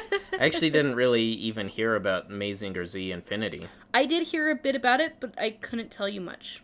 So, yeah. So, it was one of those, like, I heard it was an event, and I'm like, I want to go, and then I didn't know anything about the film. But, yeah, I gave this one just because my favorite director was in charge of it, and I know that's a horrible reason to vote for something, but it's my choice, so. That's fair. I am going to abstain from that for the sole reason that we saw the one that was bad film and it wasn't good. So yeah, I'm abstaining. So best character design, I'm actually going to say that Violet Evergarden does not deserve this because all the characters look like they were lifted from Fate. Yeah, that's fair. Devilman Crybaby, I like the fact that they felt very true to their original manga versions, but again, not my favorite character designs of the year. Zombieland Saga has incredible character designs. Each character feels very unique, and you could tell what kind of girl they are based purely off of their design. And I would not be upset with anybody for voting for Zombieland Saga for this category, because each one is kind of absolutely perfect, and they all feel like genuine idol girls while also feeling like zombies. Yeah. And then there's Megalobox. Megalobox I'm putting in the same category as Devilman Crybaby. I like how authentic they felt to their manga counterparts, especially for it being a 50-year-old series. I do not feel like they were strong character designs as a whole. Yeah. Especially, like, when you look at any character that's not Joe, they all kind of feel very similar. Almost like generic. Yeah. Aggretsuko. Aggretsuko is from a studio that knows character design. Yes. Sanrio has been making appealing characters since before either of us were born. It's true. They know their stuff, and if there's any question to their character designs, you are an idiot. I'm sorry. JoJo's... Last is JoJo's Bizarre Adventure. I can't really say too much about JoJo's because JoJo's, like, Araki is an artistic genius and has his work in the Louvre, so he knows what he's fucking doing. Not my favorite of the year, but I can't really say anything negative about it because it's just good. But honestly, my vote went to Aggretsuko. That's fair. As much as I love Araki and JoJo's, you're no Sanrio. I'm sorry. It's fair. Also, Aggretsuko made its cute, lovable characters feel like grown-up characters. Yeah. And that speaks worlds. So you think Sanrio, you think Hello Kitty. Yeah. And, you know, most people, when they hear Hello Kitty, they typically tend to think towards, like... Little kids. Yeah. And for them to be able to make this series that really appeals to adults, you know, in, like, the working force. Yeah. You know, just shows their ability on that. Yeah. To me, there's no question that Sanrio is the top contender of this category. You are putting a bunch of newbies in the same category as a seasoned veteran. It's just not even a fair competition. Yeah. But I won't be upset if Zombieland Saga or JoJo's takes it. I will be upset if Violet Evergarden takes it. Yeah, I would be too. That being said, I am going to vote on Zombieland Saga for that one. Yeah. Because I love the character designs, and I've said it before, most of the time I don't care about idol shows, but oftentimes I do love their outfits. So it's like... That's fair, yeah. I really love their designs. So for them to make Zombieland Saga this idol anime that I care about it, you know? That's fair. Yeah, again, to me, it came down to experience, and Sanrio is the undefeated champion. Yeah. So there's 3 categories left. There's Anime of the Year, and then there's 2 sponsored categories. Should we go over the sponsored categories? Let's go over the sponsored categories just because we could do those a bit faster. Best Continuing Series, I didn't care about any of them. Yes. There was Ancient Magus's Bride, Dragon Ball Super, Black Clover, March Comes In Like a Lion, One Piece, and Boruto. Yeah. Sorry. Naruto's Sons. Naruto's Sons. Dad's Child, yes. If I had to vote, like if somebody held a gun to my head and told me to vote, I'd probably put in March Comes In Like a Lion just because I'm really impressed how strong they're holding on, considering that they are such a niche franchise. Yeah. And I am happy to see a franchise like that get some love. Fair. But I am actually abstaining from voting for this category just because, again, I don't really care. Same. I'm abstaining from that because, well, my bias makes me lean towards One Piece because I love One Piece. Mm-hmm. That being said, I am not even close to being caught up on the show, so I feel I can't. If they gave me a write-in vote, I actually would have put Cardcaptor Sakura as the write-in vote, if I'm being completely honest. All right. Because I felt that was the most hype continuing series of the year. I can see it. So, but with the ones they gave me, I can't choose. Yeah. So, best fight scene. This one was actually a really easy pick for me. Okay, and the contenders are Hina versus Anzu in Which Hina was Matsuri. a fantastic fight. Which was kind of hilarious, but fantastic. All For One versus All Might from My Hero Academia. Naruto and Sasuke versus Momoshiki in Boruto. Jiren versus Goku, Dragon Ball Super. Yami versus Licht, I don't know how to pronounce it. I think it's Lich. In Black Clover. Satan versus Devilman for Devilman Crybaby. Yeah. So, if we're talking pure animation, I would give it to Satan versus Devilman for the reasons I've stated, but because I already voted Devilman for best animation, that feels kind of moot. If I'm talking about best fight scene, to me, it went to the most iconic fight scene of 2018, the one that shook the entire anime community. There's only one on this list that managed to do that, and that was All for One versus All Might. I can entirely agree with that. Like, it was a strong fight scene. Yeah, and I'm going to throw this channel out again. We're not sponsored. I just think that they can explain it better than me, but Mother's Basement actually did a fantastic video breaking down this fight scene for why it's amazing, but honestly, my reason is just because I have never seen a fight scene shake the anime community the way this one did. Yeah. It felt like a real thing. And it hit both the niche community and the mainstream community. I think that is unheard of. Mm-hmm. And we could spend forever breaking down every single fight as to why this fight was amazing compared to the other fights, but really, we don't have to. It's just, it was the best fight. Yeah. I'm sorry. Even if you are a seasoned fighter, you can't deny the level of drama that fight caused. Exactly. And... like, even, I think for me with it would be the aftermath of the fight, where, like, in the anime, everyone's just absolutely stunned, and All Might does his thing, and, it shows all of, the emotion and everything that goes into it, and, like, the meaning behind his words. Yeah. So for me, that played a part in why that would win my vote. Which is interesting, because my perspective is, like, look at the anime community and how they're shook, and your perspective is look at the characters and how they're shook. Yeah. So this is a fight that affected both the in-universe world and the real world almost equally. Yeah.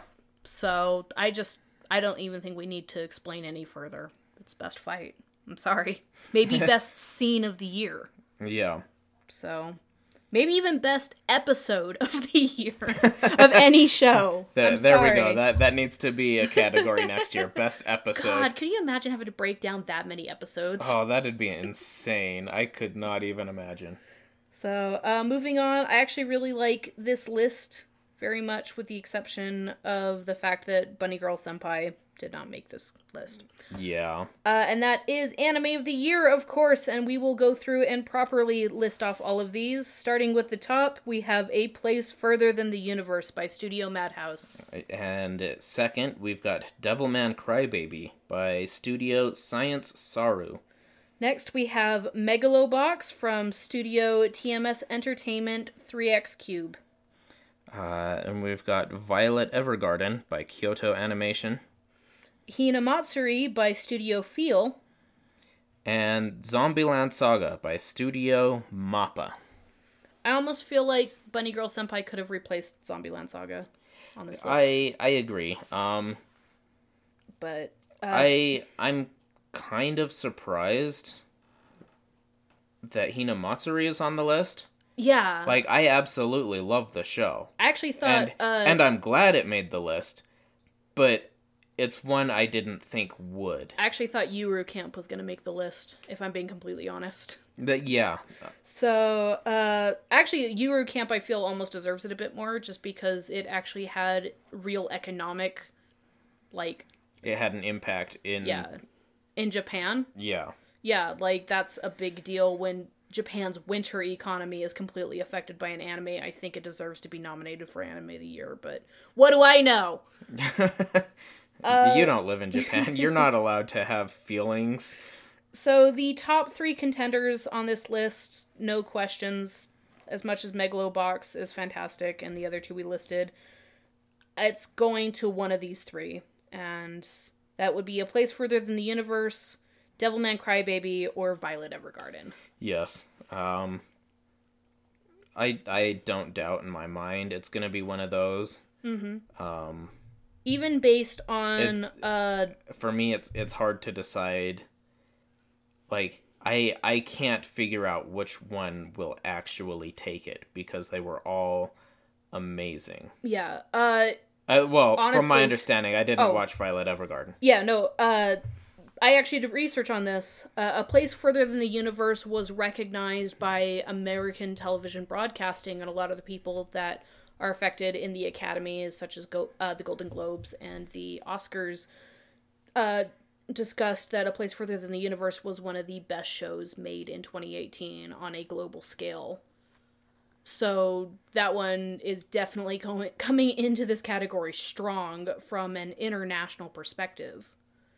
Devilman Crybaby is still one of the top trending anime of 2018, in spite of it literally being the first anime of 2018. It made a huge splash, and its ripples are still seen. Yeah, it's still one of the most viewed shows on Netflix. It had international appeal. It was deemed both fantastic in its dub and its sub. It shook the meaning of what Netflix could do with its original content that you can never see things like Amazon or Crunchyroll or anyone that are streaming shows that are restricted by Japanese television standards. Devilman Crybaby didn't have to worry about that because it was Netflix. Yeah. And Netflix can do whatever the fuck they want. And this Devilman Crybaby was a powerhouse. It showed the world, this is what we are capable of when we stop restricting our content. Yeah. And damn, did it do its job. And then Violet Evergarden, which has been critically acclaimed time and again. Also, if we are going based off of trending topics, this was the highest trending anime of the year. Yep. While Devilman Crybaby is the longest trending anime of the year, this one, hands down, had the highest level of internet searches out of anything that came out this year. It is the highest quality rendered anime possibly in existence. If we're being honest, this was on the same level as like early Final Fantasy films when they were using thousands of computers just to render like one scene. Yeah. This is the anime equivalent of that. It is one of its scenes was actually depicted as the most heartwarming dramatic scene of the year. Its writing is fantastic, its acting is fantastic. I haven't even watched it, and I'm giving it all this praise based on research I've done on it. Absolutely. Like, I can't say anything about it. I've wanted to watch it. I've been meaning to. I just haven't gotten around to it. You and I will probably have to binge it soon. And it's the same thing. Like, I've heard nothing but good things. Yeah, so if either of those three take it, I would be happy. My personal vote ended up going to Devilman Crybaby, not only because I saw it versus Violet Evergarden, but because I mentioned before, every single thing that went into Devilman Crybaby made it what it is. It not only was a cultural phenomenon, it started 2018 off strong. It continued to be strong throughout all of 2018. It has my personal favorite animator and director. Its writing was insane. I don't even know the word to use for that. And it utilized an old series that was, over 50 years old, but put a modern day twist on it and actually made it make sense. Like, the fact that Miki has a social media following and that affects the actual story blew my mind, actually, because this series is extremely old. But also, it had the best music direction of the year. Yeah. Not just in its Devilman no Uta, which has become a meme at this point, but also Miki's theme and the Rapanese and just everything about the series. The Rapanese. I love the Rapanese. It's terrible, but I love it. If I break down each of the top 3 series to the sum of their parts, Devilman Crybaby comes out on top. Yeah. And that's what it comes down to for me. But yeah. I will not judge anybody who votes for A Place Further Than the Universe or Violet Evergarden in this category. Yeah. I'm very torn on this one between Devilman Crybaby and A Place Further Than the Universe. It almost went to A Place Further Than the Universe, I'm not gonna lie. Yeah, that's what I'm saying. Like, I am torn. They are both amazing series, and they both made me cry for two completely different reasons. Exactly. See, exactly. That scene with the emails from A Place Further Than the Universe, right? That was my breaking point. See, for me, it was the scene with the penguins, because penguins are fantastic. Penguins. But then compare also to the scene with, Miki passing the baton. Yeah. Like, they're both so emotional. They're just, It's like choosing between two of your favorite children. Or in your case, two cats. Yes. This is why I only have one cat, because if I had two, I'd have to choose. You wouldn't have to choose, you spoil them both. You're right. Who am I kidding?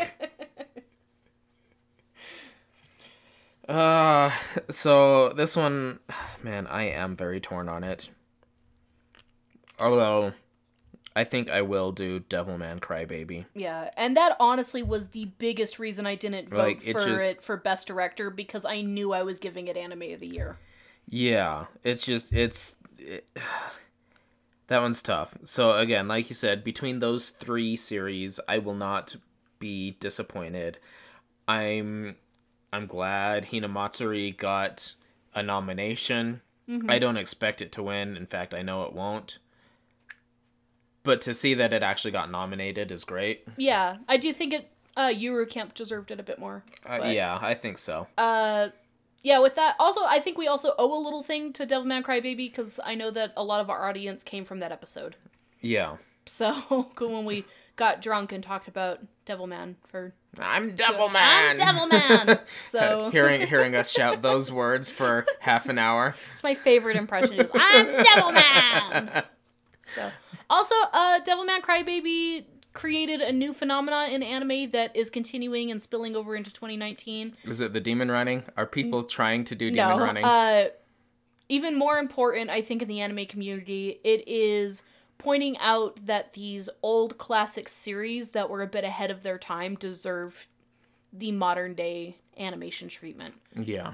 And we already see that happening. Even not just that they deserve it, but that it can be done, and it can be done well. Yeah. We did see that a bit with Parasite to a lesser extent, and I would even say most people didn't even know Megalobox was a 50-year-old series. But this year we see that happening with Dororo, which was a anime from the 1960s, which was well ahead of its time and is getting the modern day treatment. And Banana Fish would not have existed had it not already had that support. So Devilman Crybaby impacted the anime community in a much stronger way than the other two titles. And again, I gotta give it to it for that. And we apologize for this episode being so long, you guys. We're sorry for this length. I did try to cut it down a little. If I let Candace go on about everything, it would be a 3-hour episode. It would be a 3-hour episode. So, with that, we'll go ahead and let you go. We hope that we had some kind of impact on your decisions. If you haven't voted yet, I hope we had an impact. If you have voted already, we're sorry your opinions are wrong. Well, you can still go and make another vote on a different account. Yeah. Shh, don't listen to us. That never happened. That's not possible. Please write to Crunchyroll and tell them that you want your initial votes omitted because you learned better. Yes. On that note, thanks for listening, guys. Bye. Bye.